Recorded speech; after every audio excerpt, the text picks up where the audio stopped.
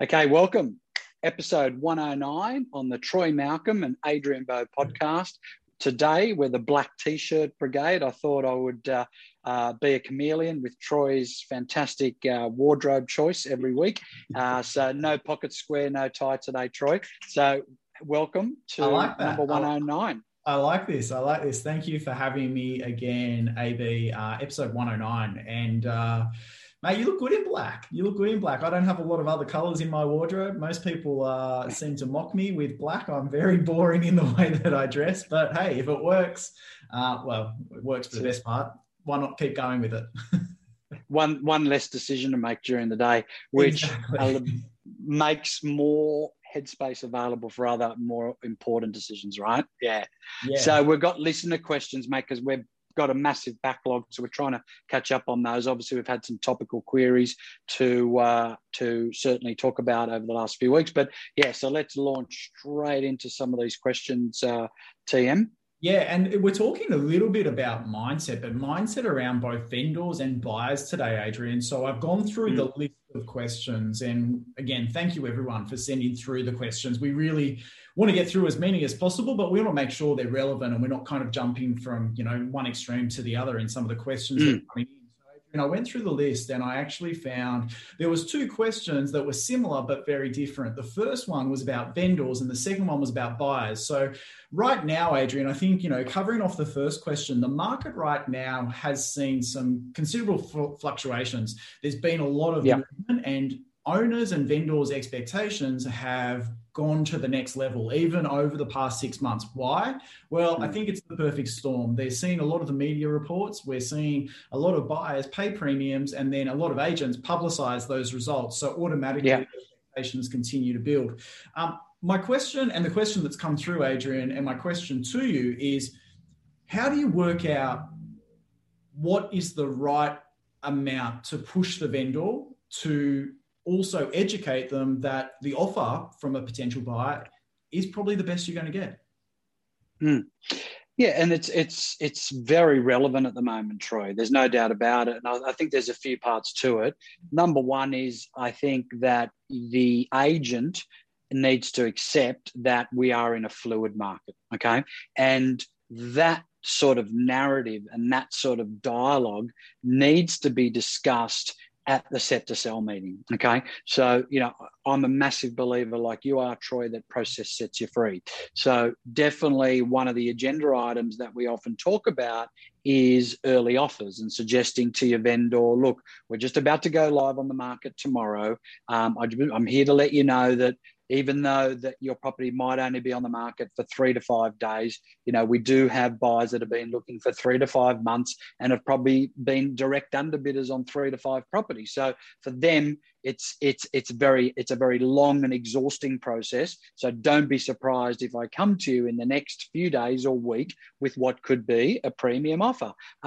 Now, the old cliche of sometimes the first offer is the best offer can often be the case. So we just need to be open to that. Now, just stating that really provides permission for you to be very direct with the vendor when an offer is submitted and being able to refer to that conversation. Now, it doesn't mean we're going to accept the first offer, but it's certainly something that can happen at times where the premium offer is paid. And just explaining to the vendor that it's a very fluid process. So firstly, it starts with your mindset, Troy, it's saying, okay, I'm now in a very fluid market. How do I know that? Well, because 90 days ago, the market looks nothing like it looks today. 90 days before that, it looks nothing like it looks like today. So in 90 days' time, could it be different? Yes, it might be significantly, more improved in terms of pricing. It might be the status quo, or there could be a correction.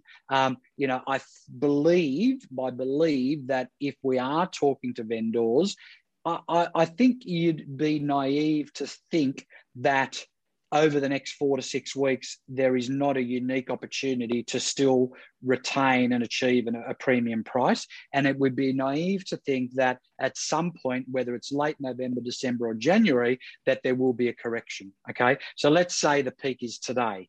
Will the correction be 20% from its peak? No, but is it likely to be, anywhere between 4 to 8%? I would say yes. You've already got the banks that are talking about increasing the assessment rate. So effectively, Matt Common from the Commonwealth Bank has basically said our new assessment rate is 5.5%. What does that mean? It means that even though I'm submitting an application and probably only going to be paying 2.5% in interest rates, they're going to be reviewing my application, assuming I'll be paying 5.5% interest rates. And why do they do that? They do it to slow down the market. I mean, he's come out and verbatim said that that's his initiative and mandate is to slow down the market. So then you're going to have other government bodies do that. You're going to have other banks follow, etc. And it's just to ensure there's a softer landing, because if that doesn't happen, the landing is going to be a lot sharper, a lot more dramatic. So I think, in all your discussions with the vendor, without being an alarmist, make sure that you're expressing to your vendors that it's a very fluid market. Sure, we've been riding the wave. Could the wave change? Yes. Have we seen it change before? Yes. Markets are called markets. Why? Because they fluctuate. So I think the fluid concept needs to be something that's instilled in yourself and instilled with the vendors, and they need to subscribe to that. You need to link arms with that, and effectively every new sale in your market is recalibrating the market, and it could be a matter of days when the next sale happens and suddenly there's a recalibration again. Yeah, and Adrian, just echoing and really emphasising the financial regulators right now are working on those potential clampdowns. We've seen both in the mainstream media channels, in the newspapers, that even Josh Frydenberg has come out and said that they will be looking at that income to debt ratio. And while most of them, the average sits around 6, they're very conscious that the last year there's been like 22% excess of that for people out there. So really important. And the reason why I mention that is we've got to stick with the process. We've got to make sure we're arming our owners with all the right information that they can make the right decisions. Because if they do shift that, if that is one of the levers they pull, like you said, CBA has just changed their assessment rate as well. They've increased that. If those things happen, there could be that correction of 4 to 8%. So I think the question we have to say to our owners is, it may be you're hanging out for an extra 50,000 or 100,000, and depending on the price point, but are you willing to risk 200,000 or 300,000 for that 50? And most of our owners, if you put it in that perspective, they'll have a really clear understanding of, no, they want to secure a result now.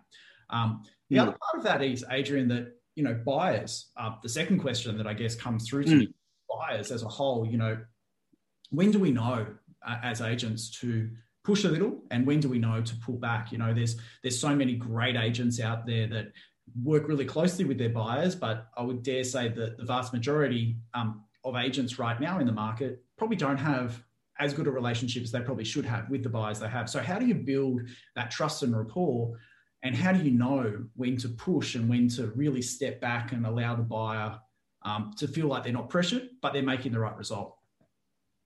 Yeah, so I think it all comes back to communication, Troy, and rather than, the trap of falling into what I call, and it's a bit facetious, but I call it guiding and guessing. So there's a lot of agents that fall into this guiding and guessing trap. What that means is you've got an auction campaign, you're quoting 1.5, vendors' expectations are between 1.5 to 1.6. You do what you were taught to do, which was create a short list of buyers who have got contracts, call them twice a week and say, are you interested? You're still coming to the auction. Do you need any help? Yes, I'm definitely still interested. I'm coming. So they're guiding the 1.5, and then they're guessing because they're reporting back to the owner and say, hey, I've got 5 contracts out and they're all between 1.5, 1.6.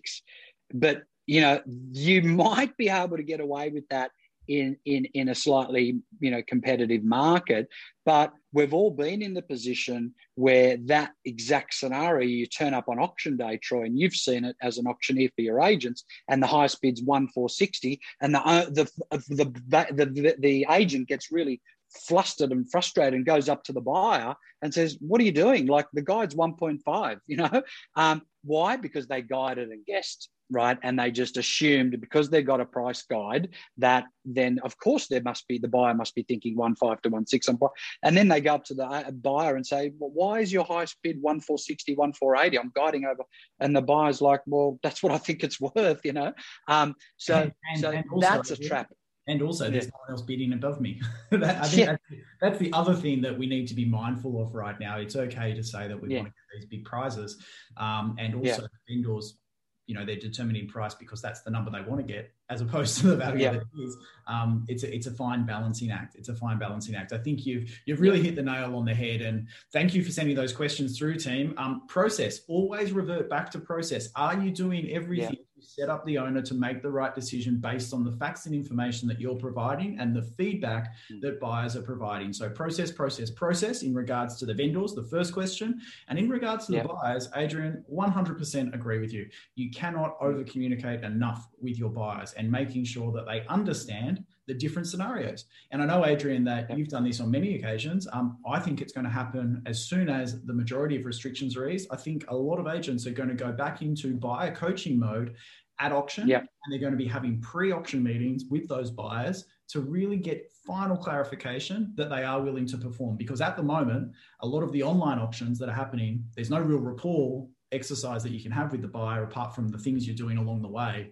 And so I think when we get back face to face in the majority of the areas, it's going to be super important to go back into that buyer coaching mode. Well, that's exactly what I'm getting to. So the opposite of guiding and guessing is having a decent, professional, pragmatic conversation with the buyer and saying, hey, I'm meeting with the vendor this week.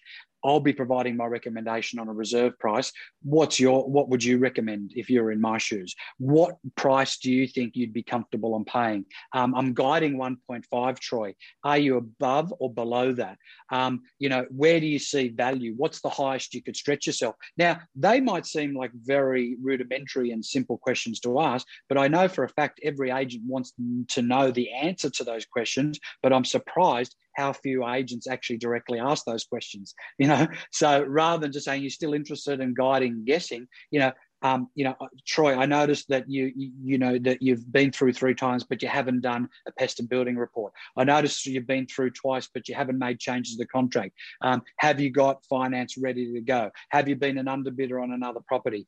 Again, I'm guiding 1.5. Is that in line with your? So all these specific questions that every agent wants to know from every buyer, yet every agent doesn't ask every buyer. It's insanity. So we really want to move away from that and go pro when it comes to dealing with buyer work.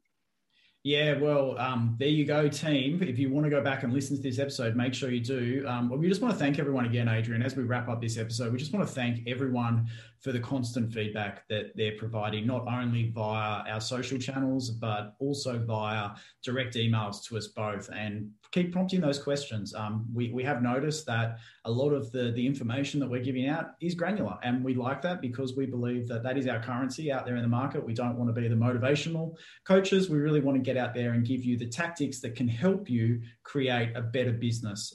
So Adrian, once again, thank you. That's episode number 109. To everyone listening, please keep sending through those questions. Make sure you rate us a 5 stars, nothing less at this stage. Write your reviews on every single channel that you can. We really appreciate it if you do. Keep these questions coming in. Until next week, AB, thank you, and we'll see you soon. Thanks, team. Thanks, listeners. Thanks, Troy.